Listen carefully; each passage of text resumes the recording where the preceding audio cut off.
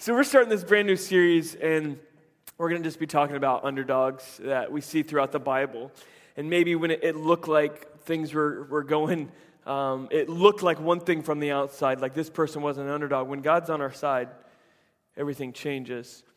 My favorite underdog movie of all time is Rudy. Have you guys ever seen Rudy? Like, if you haven't seen Rudy, like, you know what you need to do this afternoon. You need to go see Rudy. And like, I'm sure it's in like the Walmart box for $5 or like $2 that you could pick up and watch Rudy. If you haven't seen the movie, it's been out for I don't know how many years, but it's about this young runty guy. He's probably my size. When I say runty, he's probably my size, who tries out for the Notre Dame football team. That was his lifelong dream, to play for the Notre Dame Fighting Irish, and he just wanted to play, and so he actually had the opportunity to make it on the team. He as a walk-on. His family thought he was stupid. They thought he'd never make the team, but they just loved what they saw. The coaches loved what they saw in Rudy. He had this passion and this fight that he didn't care if he was playing the offensive line or the defensive line. He was going to give it everything he had. And so I won't spoil it for you if you haven't seen it, but it's been out long enough, so spoiler, rules are out the window, But he fights his way always. In his practice, he plays like it's the game. He gives it all he has. So the coaches saw this passion in him and gave him a shot. And he fought all the way to make it and play for the Notre Dame Irish. That won't ruin the movie. It's a great one. But I just always love that story of that passion because he was such the underdog. You can probably think of your favorite underdog story or underdog movie or sports game that's happened in the recent years where this underdog and everybody roots for them. If you're one of those people that jump on the bandwagon with, like the hottest team, like you can be free to go. Like you just know, I'm just kidding. Nobody, everybody, most of us, we root for the underdog. And so when you think about underdog in the Bible, probably the first place you begin to think of is David and Goliath, right? And so we're just going to start this series there in the most stereotypical place, and then we'll get into a lot more that you won't think about because otherwise you're just waiting for it. So we're going to dive into David and Goliath. And we actually talked about David a little bit last week. We talked about his best friend, Jonathan, and how to be a Jonathan. If you missed that message, you can hop on Apple Podcasts and listen to that anytime. But today, I actually want to zero in on David. We were reading chapters 18 through 23 last week. Today, we're going to go back one chapter to chapter 17. That's where we see this incredible story of David and Goliath. And I think we're going to see a lot of things. I think God's going to reveal some things maybe that you've never seen before. And I believe He's going to reveal it in a very specific way for your life. Right? What I love about the Holy Spirit is so many things. I could just go on. I love how the Holy Spirit knows how to contextualize things in our lives. Like we can hear the same scripture, the same story maybe we've been hearing since we were a little girl or a little boy. We've been hearing this story about David and Goliath. It's a cliche, popular kind of idea of David and Goliath, but I believe the Holy Spirit can speak this so fresh in our lives today that it makes a significant supernatural difference in our life moving forward. So we're going to go to chapter 17 just to set up the text of 1 Samuel here, just to set up the text. You know that big fight that just happened? Who was it? Money Mayweather, and who did he fight the other day? McGregor. That was a big fight, big stakes fight. Well, that's kind of what was going on between David and Goliath, the Philistine army. This was like Floyd Money Mayweather knows nothing about this kind of high stakes. Like what was on the line here between Goliath and David, or between the Philistine army and the Israeli army, was complete freedom. They'd come to the place, and Goliath is now standing up, and the Philistine army is saying, look, this is winner takes all. Your greatest warrior versus our greatest warrior. And everyone's scared on the Israeli side, but here on the Philistine side, they have this huge giant, and so they obviously feel like the favorite in this fight. And he says, look, if our Philistine giant wins, then you'll become our servants. But if you win, then we'll become your servants. It's a winner take all for freedom. Like that's more than money can buy. Like we're talking about freedom of an entire people group. They become slaves. Like that's a big deal. And so here they come up, and we find David, who at this time is actually like the cheese runner. Like, in a restaurant, you have the people who are managers, and then you have like assistant managers, and then servers and bartenders probably make the next amount of money, and then you've got hosts, and then you have like the people who run the food. Any of you ever been a runner in a restaurant. It's kind of a thankless job, right? All you do is just work for everybody else. Do this, take it here, and do this. And David's kind of the snacks runner. He's kind of the snack guy. He's not even out there fighting with his brothers, and his dad puts him in charge of bringing the cheese and crackers to the grown men. You don't get the big boy job. You get to bring the cheese and crackers, okay? And then he just stumbles up and he comes up to this point and is wondering, hey, what's this all about? That's where we're going to pick up here in chapter 23. And he volunteers and he's like, if nobody else is going to fight him, he's like, I'll fight him. Here the cheese runner steps up to the place. So let's begin reading verse 33. I'll read verses 33 through 37 here for a minute. Saul replied to him after David said, I'll go and fight him. Saul replied, you're not able to go out against this Philistine and fight him. You're only a boy. And he's been a fighting man from his youth. But David said to Saul, your servant has been keeping his father's sheep. Saul's probably like, duh, you've been watching sheep. That makes you so qualified to fight the giant here. But that's what David leads with. I've been watching sheep. But he goes on to explain what he means by that. When a lion or a bear came and carried off a sheep from the flock, I went after it. I struck it and I rescued it from the mouth of it, the sheep from its mouth. When it turned on me, I seized it by its hair, struck it and killed it. Your servant has killed both the lion and the bear, and this uncircumcised Philistine will be like one of them because he has defied the armies of the living God. The Lord who delivered me from the paw of the lion and from the paw of the bear will deliver me from the hand of this Philistine. Saul said to David, go, and the Lord be with you. So he basically says, okay, you want a shot at this whippersnapper? Nobody else is stepping up to the plate, but I see your passion. I see your passion here. I just want to share three quick things, not just out of this text. We're going to move to a couple other places in the text. Keep reading. But the first thing I think that God can speak to us here is that you've been uniquely prepared for where you're at today. You've been uniquely prepared to be used by God. All of us have taken different paths. Just think about it in this room. Like, we've come from cities all across America, all across Florida. Some of you were born and raised in other countries, and now you're here. You've been raised in other cities. And here we are in this place, and you're working at the location you're working at, or you're going to school where you're going at now. And we're all in the same place. And all of our journeys have taken all these turns and these things that were unexpected. I think about Taryn and I's journey. Like, we've been married for over 10 years now. And I think about just kind of this kind of crucial points in our life where, man, things could have looked completely different. Like, she was supposed to graduate a year before I showed up. She was supposed to graduate, but like some crazy things happened that made her stay in school for another year. She was supposed to be done, but she was there, and then that's when we met. Like, without like these things, that time that we did long distance for 2 years would prepare us for our communication in our marriage now. And you can begin to think about how God has uniquely prepared you for where you're at now. Maybe by the personal experience, that the things that you've seen. Think about your life and kind of how many turns it's taken, and you've been prepared for this. And for David, that's exactly, he's saying, I'm prepared for this. People look at him on the outside and said, you're the last guy we're going to choose. But God loves to use people who are viewed as underdogs in the eyes of the world, because with His Spirit and with His power, you're not an underdog. Because you've actually been prepared for where you're at now. How many of you, just in the room, you don't have to raise your hand or say anything out loud, but you think you're a little bit unqualified for what you're doing right now? I said you don't have to do that, but I'm going to raise my hand.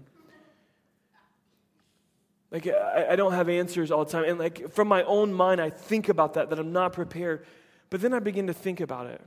And I begin to reel it back a little bit, and I'm like, actually, I'm kind of like David. On the outside, maybe not prepared, but God has truly prepared me. That we had so many different opportunities and life experience that brought us to this place, and I want you to know that you're uniquely prepared. And it's not because like you've got all these skills and experiences that have built up, which that's maybe a part of it, like David's. But I think you're uniquely prepared because you're a child of His. You see, God is always preparing us. He's preparing us as a church, as a local church and as a global church for greater things and for the greatest thing. And you want to know what that greatest thing is? It's His return. He is preparing His bride. And so all along with every battle that you're looking at a wolf and thinking that this does not mean much, this fight I had, or this failed job opportunity, or this failed business, or the time I got fired from this place, or this job I hate, or this child I can't get control of, or whatever. And we're just thinking lions and bears, and all the time God is preparing you, and he's preparing me for something greater. And that greater is not just some Goliath down the road. It's him, like as his bride, like he is preparing us in faith.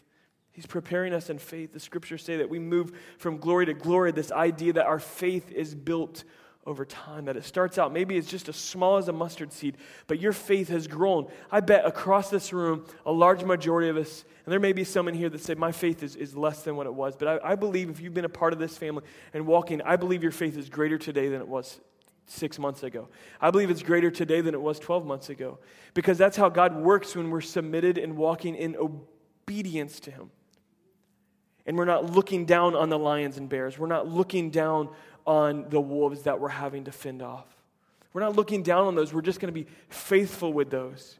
And it's through faithfulness with God that we build faith in God. Only when I have stepped out of the boat in faith can I have confidence in God that he'll do it again.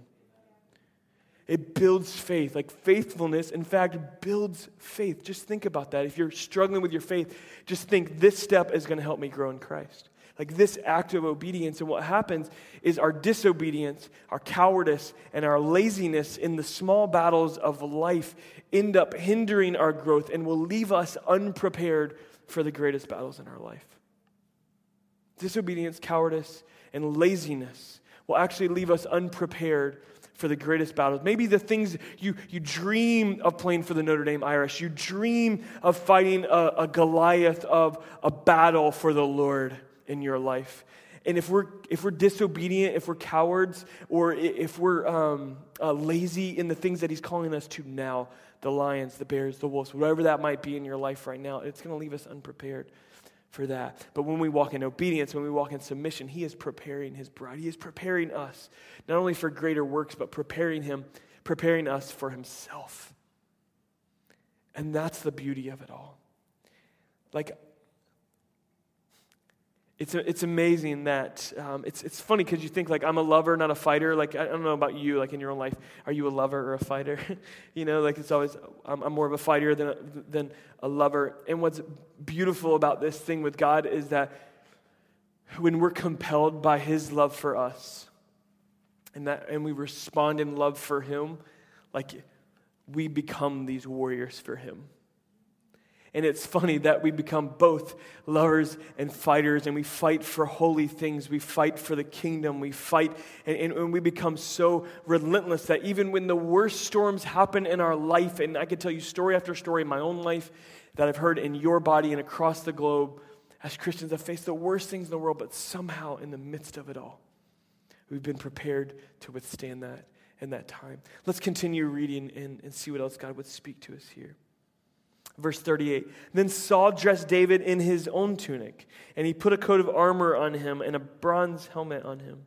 David fastened on his sword over the tunic and tried walking around because he was not used to them. I can't go in these, he said to Saul, because I'm not used to them. So he took them off. Then he took his staff in his hand. He chose 5 smooth stones from the stream, and he put them in the pouch of his shepherd's bag. And with his sling in his hand, he approached the Philistine. There's something huge, I believe, that God wants to speak to us here. Not only have you been uniquely prepared, you've been specifically equipped. You've been very specifically equipped. You think in a case like David, you look at that and be like, he actually seems ill-equipped for this. He's a shepherd, and he's taking a slingshot to fight with a giant who's huge. He probably had like some type of disease that made him grow so large. There's a whole other scientific, theological thing we can talk about in there at another time, but we begin to look at this and like he's bringing a slingshot to a fight. Like most of us, like we look at that like that's crazy. Like you're not equipped for this battle, but we don't really understand ancient kind of warfare Because a slingshot was not like some piddly thing we give our kids. It was a weapon of war. And he was coming at Goliath with artillery. He was one of the sharpest marksmen. He was a sniper of his time. He had truly been prepared. Now, if he tried to fight him with what Saul placed on him, and Saul in his ignorance did not realize what God was doing in all this, but if he would have tried to take that off, he would have been slain. Like, there's no way he could have survived that. If he would have left his armor on and this big thing, he was not comfortable. He said, I can't go in these. It's not who I am. That's not what I bring to the table. That's not how God has gifted me. Many times we look at this as such an underdog. He was supremely equipped to take down this giant. He was a sniper. Like, think about that. He was an ancient sniper who was able to take him down. I would have loved, and I don't know why, the significance of the 5 stones. There's probably some person out there that knows that or has an idea. But I wish it would have just been one. Like, it was just a statement of faith. Man, that's all I need. I'm that good. Like, one rock and you are down. But I just want to let you know, like, you've been specifically equipped. Many times we look at our equipment and we don't think it's all that great. It's not all that significant. And I think a lot of times it's because what our equipment is not prominent. And we talk about this in our DNA sessions too coming up, but on a monthly basis we do. But that prominence doesn't equal significance in the kingdom of God. Just because God's given me the gift of teaching, or at least I believe that, you may disagree, but I believe He's given me the gift of teaching, and it happens to be prominent. It just happens to be prominent. That doesn't mean it's any more significant than any gift in this room that God has placed in you. Whatever that might be. It's not more significant, even though it's more prominent. And that's how we have to come to know that God has specifically equipped us for what He's calling you to do. You know, I even think about seasons of my life that I went through, and I taught music, and I studied music at first in college, and then then I felt God calling me to be a pastor. And then it's just amazing how God still used that equipment that He's brought along in a very specific way, and how He's even using that today. Think about that in your own life. Things that maybe you didn't realize you'd be using. We always think about that with our kids, like, Dad, I'll never use this geometry. I remember one time I was in my geometry class, and I was like a super smart aleck kid, and my teacher was like, she didn't have time for that, and so she said, you think you're so smart, you can teach the class tomorrow. And I was so dumb, I was like, okay, I'll do it. So I taught the class the next day and learned geometry, and now it's so funny, I hadn't thought about this a whole lot, but now I'm building tables, and I'm constantly having to think about geometry and get measurements and these different things, and we've been equipped in very specific ways for what God is doing in your life and what He's called you to. Those seasons in the field with lions and bears actually specifically equipped him for what he would need to defeat this giant. I think a great place for us to study this week together is Ephesians chapter 6. Priscilla Schreier has a Bible, on the Bible app, there's a little study you can go through. It's 5 days just on Ephesians chapter 6, on the armor of God. On the armor of God. I think it's a great place for us to look, because God has equipped us for this battle that we are facing. And whether you realize it or not, you're in a battle. There'll be moments where you realize that it's a spiritual battle, but actually a lot of the things that are physical right now, if you begin to reel that back and think about it and pray about it, there's probably something spiritual going on in that fight with your spouse or with your kid or going on at work. There's probably a spiritual. I saw one commentator, and I don't want to go on this large political thing, but this one Christian commentator just talking about everything in North Korea, and that it's building with such fear among all over the world. Every world leader is nervous about what's going on in North Korea. And this one commentator, a bit historical, looked back in, and they said, hey, don't forget about this. This is spiritual. What's going on there? There's good people in that country that are under this, and not even 100 years. I think it's 110 years ago, there was a revival in Korea. There was a revival that happened there, and actually, I think it's their capital city. I don't know how to pronounce it, forgive me. But it actually means peace and joy is what their capital city actually means, the word, which is just wild. But there was this revival that happened in Korea. And so when we begin to think about this, 110 years ago, there was spiritual awakening happening there. Now, 110 years later, there's just complete suppression and dominance and control. And it's that the gospel would not go forward. So when we begin to pull it back, whoa, there's actually something going on here. And so even the things that we think are physical are very spiritual. And we'll talk more about that here in a second. But God He's specifically equipped us. He's equipped us through His Word. Let's begin there. That's the basis of it. This is our sword. And if you're not, and I think here in the next kind of few months, I want to do just kind of a group, kind of church-wide time of just diving into God's Word and being challenged to grow in that and giving you lots of practical tools on how to make this just a daily part of your life. Because I think if I polled us, 90% of us, we probably struggle to make it a daily part. It's a part of our life, but a daily part, the reality is that we struggle with it. And I want us to lean in on that over the next few months. So I'm going to be leading and guide you in that as that comes along. But I just want you to know you're specifically equipped by His Spirit, by His Word. We must I'll hide your word away in my heart that I might not sin against you, that I might be prepared for what you've called us to, that He is specifically. I think when we have God's Word, it builds confidence in us on the truth. And we build that time with God. Let's continue to move on. Oh, actually, one quick thing, and this is just a thought that the Lord gave me this week, and it may be helpful to you, maybe not. But He just gave me this quick thought. I use this word sweet spot a lot. Sweet spot is kind of where you thrive and where you best fit. Sometimes I use that in the body of Christ, and sometimes I think you can think about this if you're an employer at all. And or I think about it in a football sense with the Jags. There was a player who was playing safety, but he's playing safety to fill a gap, but really his sweet spot is cornerback. He's really better on the outside when he's in space, and he doesn't really see the field well when he has to own it all. Or maybe a left guard that moved to left tackle. I think about, we had Luke Jokel. Some of you may know him if you're a Jags fan. We had him playing left tackle, and now I can't remember who he's playing for, but now he's playing right guard or something. They said, we think this guy's still a good player, even though he was terrible in Jacksonville. We think he's a good player. We just need to find a sweet spot. If we can get him here, we think he's going to be successful. And I believe that for each of us, there's probably a sweet spot in your life. That all of us, that's kind of what we're trying to figure out in ministry and in our careers is, where's my sweet spot?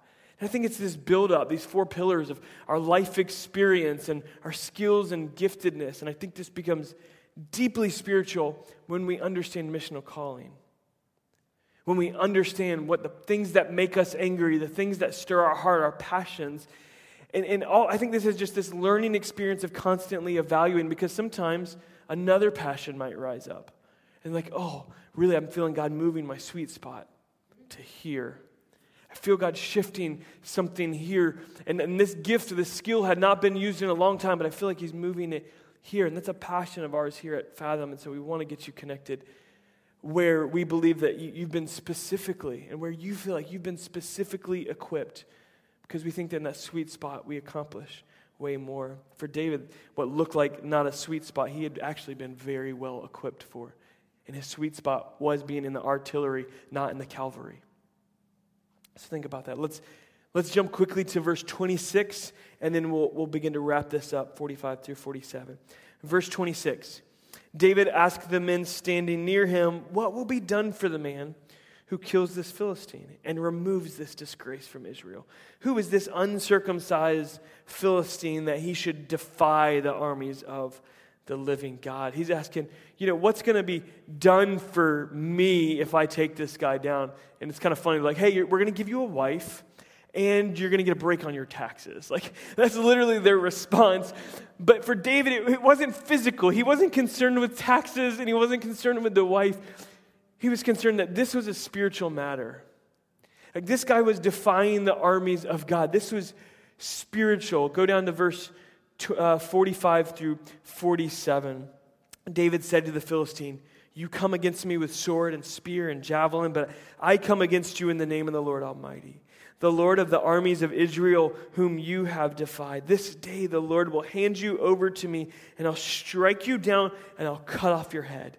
Today I'll give the carcasses of the Philistine army to the birds of the air and the beasts of the earth, and the whole world will know that there is a God in Israel. It was spiritual for him. All those gathered here will know that it is not by sword or spear that the Lord saves, for the battle is the Lord's, and he will give all of you into our hands. Like, he was fired up, like those guys coming out of the tunnel on a Sunday on a football game. He was fired up. Like, I'm going to cut your head off. The animals are going to eat your carcass. Like, it's kind of gruesome there. Like, easy, killer. Like, whoa, what about respect for the dead? And, he's like intense about this. He's like, there's no prisoners in this. And Taryn was talking to me about a sermon series she'd been going through, and there's this powerful thought that some of us, like, the head's got to be cut off of the giant. It's got to be cut off of the snake, or it'll jump back up and bite us. The last thing I want us to realize here today is that we've been supernaturally empowered. That what's going on is spiritual. It's not just physical. It's spiritual. And that we've been spiritually empowered to be able to go up against anything else like we're facing. Like, God has prepared you. He's equipped you. And when we bring the faithfulness in the natural, He's going to bring the super part. He's going to bring the supernatural part. We just have to be faithful in the natural. I think about this so much in my own life that I get frustrated. I get frustrated about things going on, or got these battles in our mind. You ever have that? I know you do. Because it feels like all the battles are won and lost here, don't they? If I could just figure it out. If I could just get a grip on this.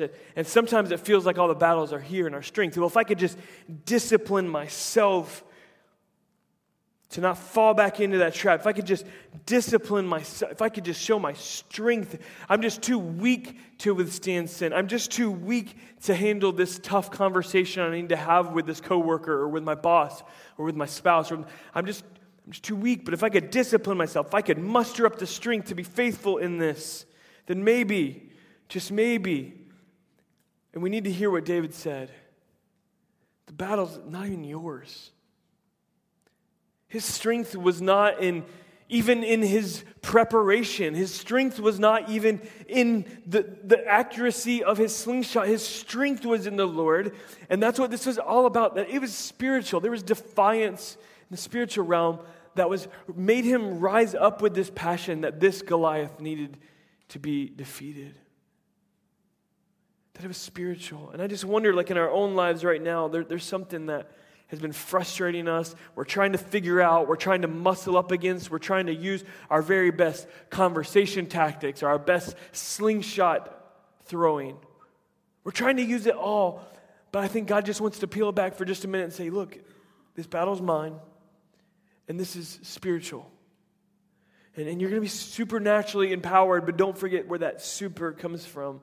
You just got to be faithful in the natural. I have prepared you for this, have equipped you for this, but your victory is in me, and it's in me alone. And I don't know if you're facing that right now, or you've seen that in the past, or that's coming right around the corner.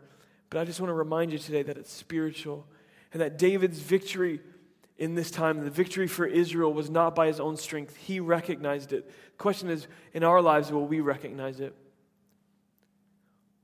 Or when we're kind of good for a moment and we're faithful for a moment, we'll just kind of build up pride in ourselves. Or will we come from the beginning and just be faithful running cheese? That's all God tells us to do. We'll just be faithful watching sheep for as long as He wants us to watch sheep. We'll be faithful with the opportunity. And when it rises, like the courage, the faith, the equipment will be in place for us to conquer whatever's in front of us.